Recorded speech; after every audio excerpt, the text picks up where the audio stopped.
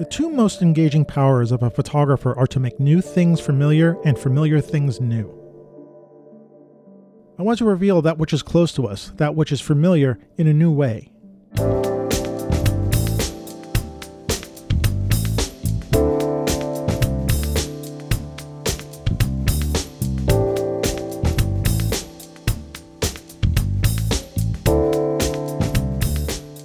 Hey, welcome to the Street Shots Photography Podcast.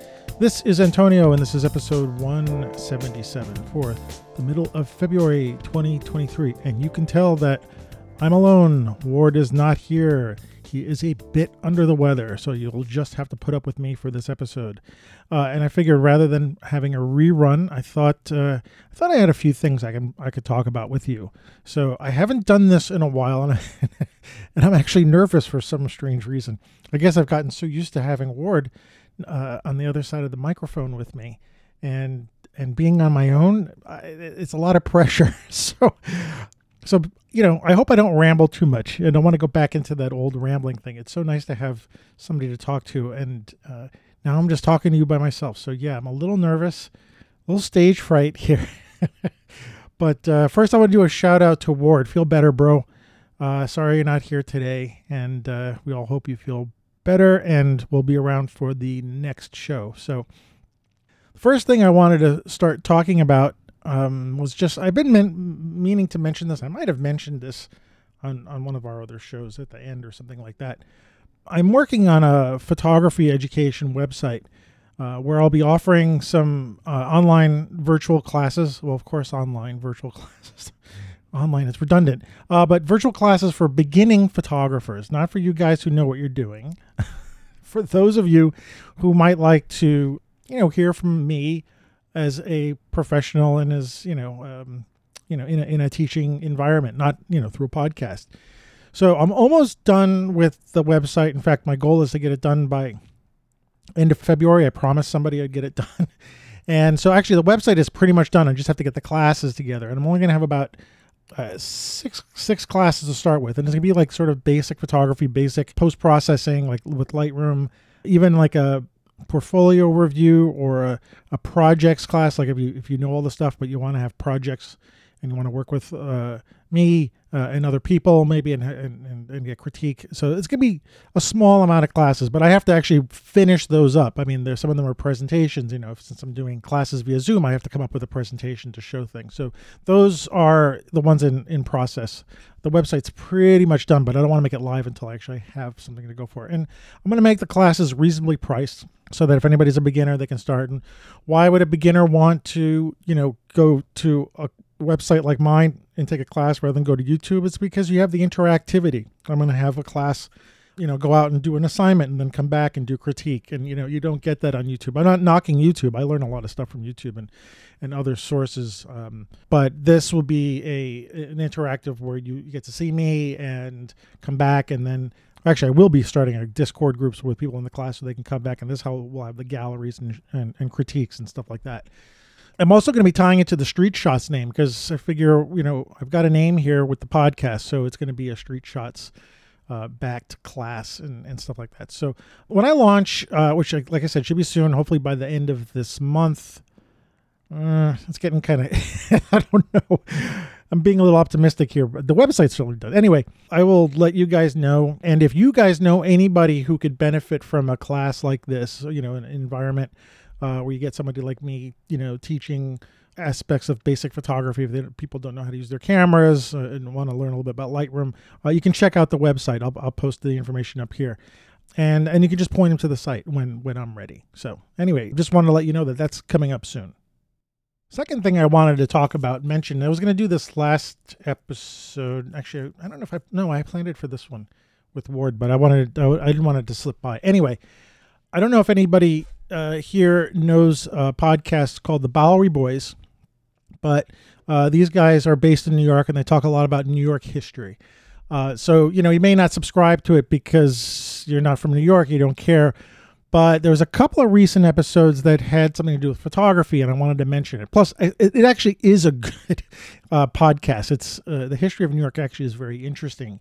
And I'm biased from living here, but I would suggest if you're into history in general, I would subscribe to their podcast. But anyway, 2 recent episodes I want to talk about. One is about Jacob Riis, and the other one was a recent episode about the first woman ever photographed. So the Bowery Boys episode 400 talks about the Danish immigrant Jacob Riis, who you may know from his infamous photograph of an 1888 New York City alleyway entitled Bandit's Roost. It's this alleyway with these shady looking characters down the way, and he was the photographer for that. The episode is mainly a biography of him, so it spends only a small amount of time relative to the episode talking about his photography, his documentary photography work. But it's really well worth the listen. His life arc is really interesting, and how he came to doing documentary photography and how it affected the history of New York is really interesting. So I would suggest just if you don't want to subscribe, just download that episode. And these guys do a really, really good job of research and information, and they have a really nice banter back and forth with each other. So I recommend that. And then their latest episode, it's a great story about Dorothy Catherine Draper, who was the first woman ever to have her photograph taken. And it was in 1840, and it was a daguerreotype. And the story in the podcast is about how she got to hold this title. It's a really interesting story. And a quick spoiler to this episode is that Samuel Morse is somehow involved in this. Yes, that Morse of Morse code. And as a side note, Samuel Morse is buried, next door to me in Greenwood Cemetery. But it's a great episode. I didn't even realize this story kind of existed, that there would be the first woman photographed. I mean, today we take selfies and you don't even think about the first of anything in regards of photography. But this photograph, this daguerreotype was taken in 1840 of Dorothy Catherine Draper. So anyway, it's a great story. There's a lot of kind of twists in it a little bit. So it's about a half an hour long. So I would also recommend that story to the Bowery Boys. I'll put the links in the show notes. And again, I love these stories of the history of photography. And for me, especially when it includes New York City, but the history of photography is something that I'm just very interested in. I hope you guys are too. So take a listen to these 2 episodes, and let us maybe in the comments on the show notes, let us know what you think about these, the Bowery Boys. So next I wanted to give a bit of a personal update. I really haven't had the opportunity to do this in our shows, because Ward and I we're doing our interviews and whatnot. And so I'm going to take this opportunity now that he's not here. I thought this might be a good time to do a little bit of a personal update and some, things that I'm doing photographic wise. You may know, if you've been listening for a little while, since last year, I've bought a lot of equipment and gear in the past 8 months. I mean, a lot. And, partly that's, I believe, an emotional response to the death of my wife last June. Partly it's also a way to rebuild my equipment base for, me taking another journey into trying to make a living with my cameras. But as an emotional reaction, it's not working out so well. And I mean that in the sense of I have all this gear and it's distracting, and it actually is a distraction. It keeps me from thinking or diving into a lot of grief all the time. But it's a short-lived thing. It's a dopamine hit and whatnot. I wasn't sure what I was trying to solve by buying a lot of gear. I guess there's, I don't know. I don't want to psychoanalyze myself about doing this. It's just grief is powerful and unpredictable. And, my way of dealing with it a little bit was to buy stuff. And like I said, I'm not saying it was helpful. It's just, that's what happened. It's what I did. Right. But I am using the stuff. I am using most of the gear I got. I bought a bunch of camera bodies, bunch of lenses, and, things like some tripods and some video stuff. And I'm actually using it, and I'm occasionally getting hired for some freelance work. So I'm doing some video work. So it's not, it's not totally useless, and it's not totally just to buy stuff to buy things. So I am using it, and some of the stuff I'm doing with the gear, I believe, is, I'm doing some nice work, I think. And but I really haven't found a direction. I don't know where I'm going with my photography at the moment. And since Elizabeth died, and since we were really dealing with her cancer, which coincided with the pandemic and lockdown, I've really given up on the kind of street photography that you may know me for. You know, the people on the street and the captures. I'll still do that now and then, but it's not a main grab for me anymore. So, you know, I want to say I gave it up, but, you know, that kind of stopped. Again, it sort of stopped at the pandemic, but again, it also, just in terms of my psyche and dealing with life issues. And those of you who have been subscribing for a long time, and you knew I was talking about her, although I wasn't mentioning her by name because initially I didn't want to talk. I didn't want to, I don't know why I did this, but I didn't want to be so personal about it being my wife being sick. And it was also at a time where I thought that she actually might get better. Anyway, in the 2 years, then we had the pandemic. Her sickness coincided with the start of lockdown. And so, everybody's masked up and off the streets and stuff like that. And so I just naturally didn't do my street photography. That's sort of a long-winded way of saying that I'm starting to do something different now because I'm a photographer and I want to take pictures. I say photography is in my DNA. So as much as I do video work and stuff for the television station, I work at Brick and whatnot, I think I like to take pictures. And again, part of I don't say the benefit, but part of this getting all this stuff is really to have a nice kit ready in case I need to do any other kind of jobs. And my intention is at some point to even build that up. Again, I'm starting, like I said at the beginning of the show, I want to start these classes. I do love teaching, and I'm teaching already. But I did want to talk about what is it I'm doing now. I like taking a morning walk.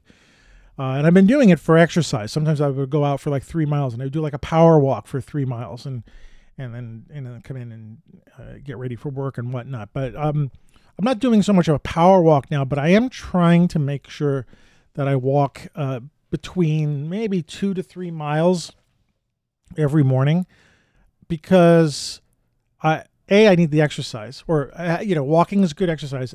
I'm not necessarily losing weight from this, but I think walking 2 or 3 miles a day is better than not walking 2 or 3 miles a day. So it can't hurt, but I'm also bringing my camera with me. So, the idea is to get some walking exercise and to take photographs. It's not just an exercise walk. It's also a way to sort of start the day. I don't really have to have any thoughts in my mind. When I'm walking, I'm very much in the present. And, taking pictures, I'm also in the present. So it has some benefits. It does get my day started later. I'm trying to get up earlier so I can start this early, but one thing at a time. I'm going to give myself a break. So anyway, I get up in the morning and I tend to walk the same routes over and over. Although I do different ones on different days, meaning I don't walk the same route every day. I mean, I do walk the same routes, but I'll sort of alter them. I'll go in one direction one day and another direction the other day. It depends on the weather. It depends on the light. But I tend to walk in the same place. I cover the same amount of area. Also because I'm only walking 2 or 3 miles, so I can only go so far. I do want to make sure I get back in time so that I have the rest of the day so I can meditate and get my day started. So I did want to talk about this.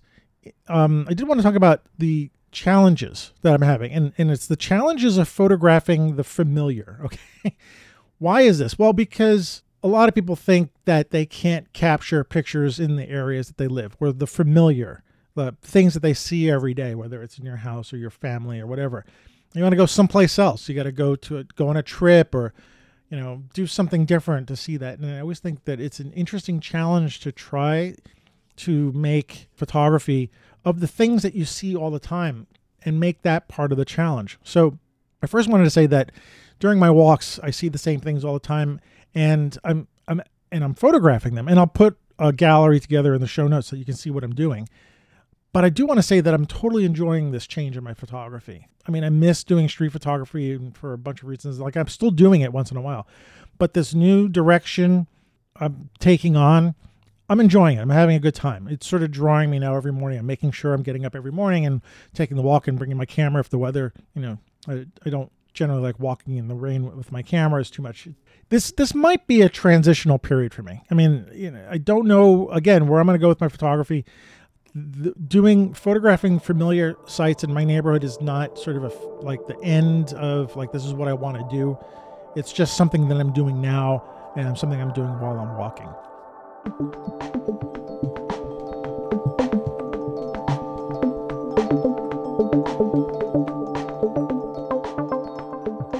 I'm choosing to do this as a way of keep photographing on a daily basis and a way to think about what I'm really interested in photographing. So anyway, I wanted to talk about how can we see something new in the familiar. And I think that's a good challenge.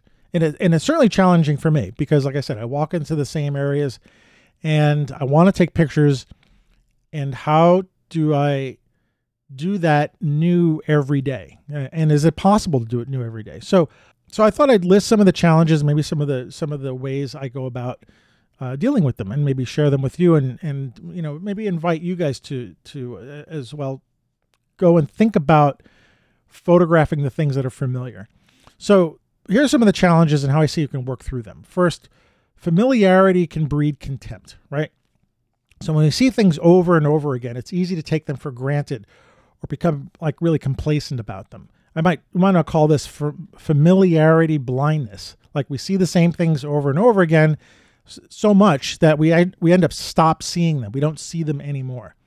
And, because I'm walking the same routes day to day, here's the challenge. I see the same storefronts and the same, I don't know, whatever, things on the sidewalk and buildings and whatnot, same details in the buildings, even sometimes some of the same people.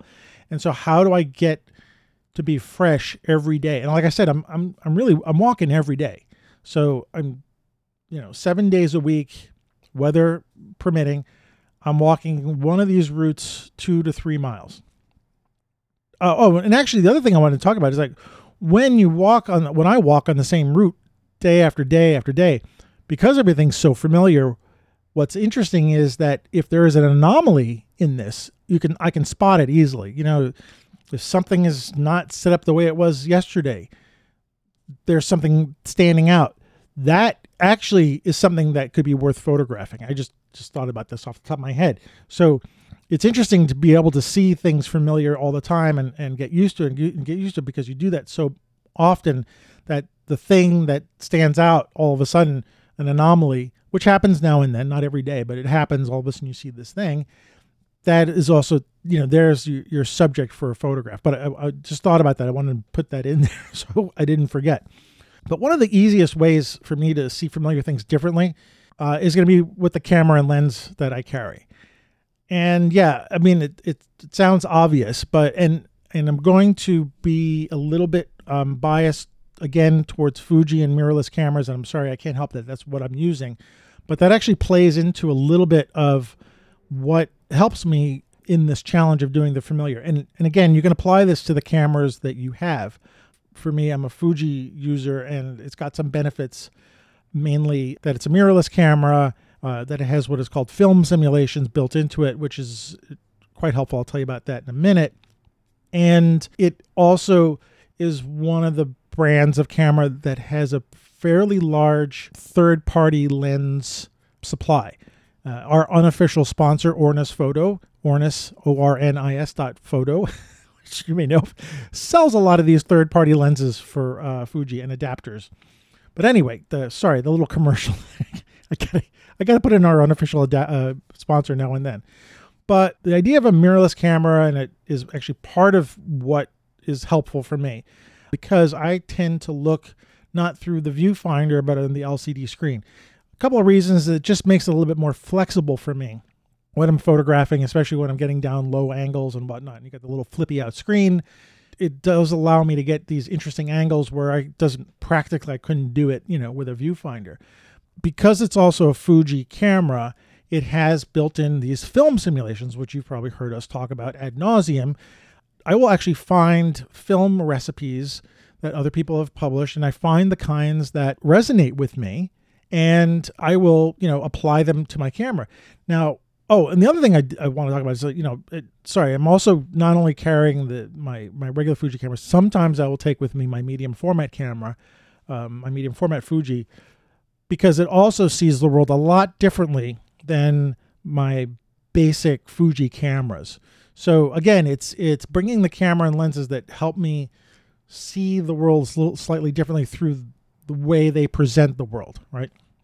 Currently, my favorite camera to walk around with is a Fuji X-H2, which is one of their newer cameras. It's a 40 megapixel camera, small sensor, and it's not one of their retro cameras. It's more like a regular DSLR style with the PASM dial on it and stuff like that. And, it doesn't have that charm of the Fuji retro cameras, but it's a really nice camera. I'm actually getting to like it more and more, mainly because it's got a nice big grip and it's easy to hold in my hand. I wrap a strap around my hand, and when I walk down the street, I have the camera in my hand. I don't walk around with it on my shoulder. So I'm always holding the camera, which gets a little achy actually now and then. I do that with the medium format camera too, and that's it. Talk about like just a weight on your arm all the time. It hurts. Anyway, that camera, and lately I've been shooting with a lens I bought recently, which is, it's always the next lens is my favorite lens, but this one I really am falling in love with. It's a TT Artisans 35mm f/0.95. So it's a very, very wide open lens. It's, again, one of those lenses that has some character to it. It's not the most sharp optically, but it is actually very sharp. I'm surprised when I stop down. It's very sharp, but it does allow me to get that sort of shallow depth of field that I get easier on maybe a larger sensor camera, or even like a medium format camera. I can get like a nice sort of shallow depth of field picture at f2 or f1.7 on that camera and lens. But anyway, it's a manual focus lens, and so the combination of that lens and that camera, first of all, lets me be slow and deliberate in making a picture. It's manual focus, so I have to spend some time. I got to stop and focus manually and slowly, and it's kind of tricky because it's such a wide aperture on it. I will set up a film simulation, and of course I'm looking at the image that I'm about to photograph through the LCD. Now, why is this important? I believe that it's helpful to view the things I'm about to photograph on the LCD through the film simulation at the moment that I'm taking the picture. Now, I know we talked on our last episode, I'm already spacing out. What was the last episode? When we said why post-process, right? And we talked about the pros and cons of post-processing. And I believe I talked about film simulations there. And what I have realized, I think this is another part of why I like the Fuji cameras or any other camera that can do film simulations or picture profiles, is that when I'm taking the picture, or when I'm looking at a subject that I want to photograph, I should say, I don't necessarily want to wait to post-process that image. Now, that means that I'm looking at something, and I'm looking through the camera, through the way the camera and the lens are sort of presenting whatever I'm photographing. And in this case, with a Fuji camera, I'm seeing it through a film simulation, which is certainly not the way the world works. Film simulations change the color of what we're looking at. The shadows change, the highlights change, just the basic tones change. But it's allowing me to see the world through a different set of glasses, in a way, the glasses that the Fuji has. And it lets me feel something at the moment. So I'm looking at something, I'm exploring it, I'm seeing it through the filter of the camera, as it were, and I'm feeling something at that moment, which I'm not going to feel necessarily or at all a week or two down the line when I'm trying to post-process that picture. For me, the idea is I want to feel something while I'm shooting. The feelings are there at the moment. I may not like it, and I could post-process it later should I change it. And I often do add a little bit of tweaking to the image, but the base is there. The feeling was there. And so that's kind of my argument about why I like shooting things, in JPEG at the moment with the colors that are the ones I resonate with at the time. I don't expect to have those same feelings, even an hour later or a week later. So I want to do that now. I can change the exposure, I can change the color, depth of field right then and there while I'm in front of the subject, and I don't have to worry about it later on. Another way I'm going to be able to deal with photographing the familiar and having it look different is photographing the things in different light, or seeing the same place and objects in different light. What I mean by that is, I go out every morning and the weather's different. It could be overcast one day, sunny another day. Morning light is different than afternoon light. If I'm walking towards the sun, the light's going to look a lot different than when the sun is at my back. And what I mean by that is when you look at objects, when you're walking towards them, if the sun is coming at you, the light is going to be a little flared. When you're walking the other way, the light's going to be more contrasty. Overcast obviously looks much, colors look a lot different on overcast days. Objects will look different. They won't have as many shadows on overcast days as they do on sunny days. And so all these variations in light can make the familiar look different. And so that is one of the things I'm always paying attention to, is the light. So I've taken pictures of the same thing in different lights, and the pictures have come out completely different. So this is one of the ways I can see the difference in the familiar. I want to challenge you to begin, if you're not doing this already, to begin photographing the familiar on an ongoing basis. If you're not doing it, give it a shot. It's something that I'm doing. Like I said, it might be a transition. I actually still like the pictures I'm creating. I'm not just doing it to fill the time. I actually am trying to create nice pictures. And in fact, actually, I had a few people want to buy my prints from some of the stuff that I've made from doing this. I have a couple of neighborhood Facebook groups. I live sort of on the cusp of 2 or 3 different neighborhoods. So I'm on 2 or 3 different Facebook groups. And I like sharing my pictures with the people in those groups, the neighbors in the groups. And it's nice to hear people say that I am seeing parts of the neighborhood that they couldn't see or they haven't seen before. So it's giving them this opportunity to look at their neighborhood differently. So anyway, I would encourage you to share your pictures with people that you know or might know your area, because it's a nice way to have them see the familiar differently. Part of the education thing is great to show people the things that they may not see. That's kind of what we do as photographers, right? We're able to see things that people who are not necessarily paying attention to that won't see. It's nice to show them that stuff. So anyway, I want to give you that challenge to photograph the familiar things.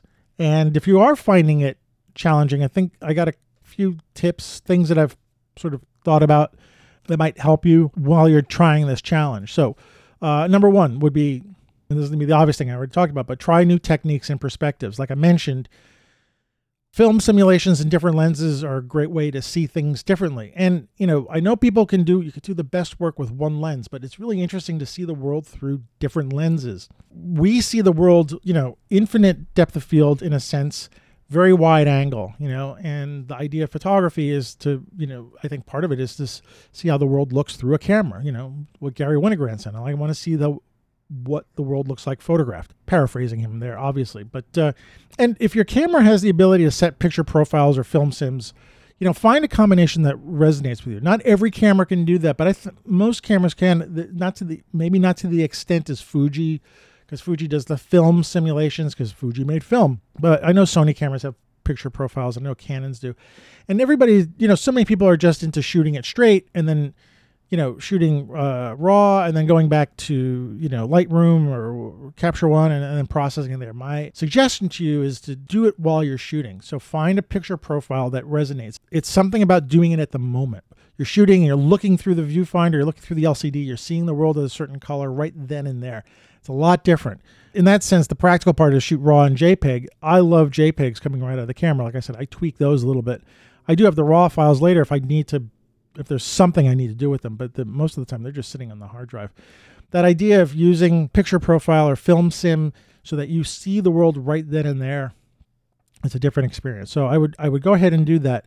And, try to find a different lens than you're used to. I like the cheapo lenses with questionable quality. So, if your camera can handle third-party lenses, go on to Flickr, go on to groups, find out what lenses people are using, see if the pictures resonate with you, and see if that lens is something that you're willing to give out, to give a shot. You could buy a used version of it, or, like I said, there's the cheapo lenses. They have character. We got to stop obsessing about optical quality about everything. That's not necessarily important. I mean, if you're doing scientific work, sure, right? If you're doing kind of things that you need that. But we're being interpretive here, right? We're trying to take pictures, show the world what we think. So anyway, that's my way of saying invest in some cheapo lenses and have a lot of fun with them. And who cares if they're manual focus? The idea here is not to walk around and auto-focusing. We're not shooting race cars or anything like that. Take your time, right, to walk around. And that's why I find manual lenses a lot of fun. I find it fun to see the world through flawed glass. Also low angles, high angles, anything different than 5 or 6 feet off the ground horizontal, because that's how everybody shoots, right? Vast majority of people are taking pictures standing up and horizontal, unless they're using a phone, in which case it's vertical, and that's another story. But change your viewpoint. Having a tilting LCD screen is really helpful because then you can get these high angles and low angles. But that is a nice way to see the familiar in a different way. 2, related to lenses, play around with the depth of field, right? Sometimes that shallow depth of field in a picture can really help you see something in a new way, right? Like I said, our eyes see infinite depth of field, right? So it's really interesting to see an object with a shallow depth of field. And vice versa, play around with that deep depth of field too. That can have an interesting effect on something. But that's part of the lens, as again, something that we don't always pay attention to. And it's another way of helping you see something different in the familiar. Also, if you see something and you're thinking, you're walking down the street and you see something and you're looking at it and you say, hey, that might make a good photo, and you keep walking, don't do that. Stop and take the photo.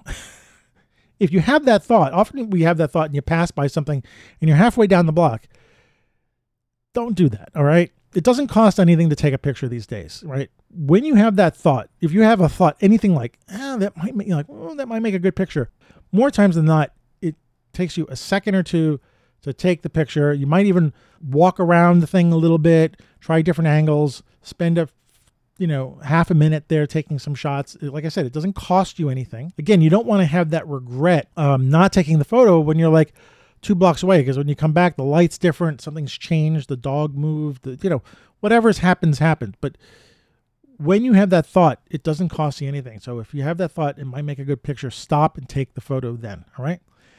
The other thing, this comes in with the walking part, but I would say practice mindfulness, right? Sometimes we get so caught up in our own thoughts and habits that we kind of fail to truly see the world around us. And now I walk, and walking is part of my mindfulness. It's almost like a walking meditation. And, we've talked about this in previous episodes, photography as therapy and stuff like that.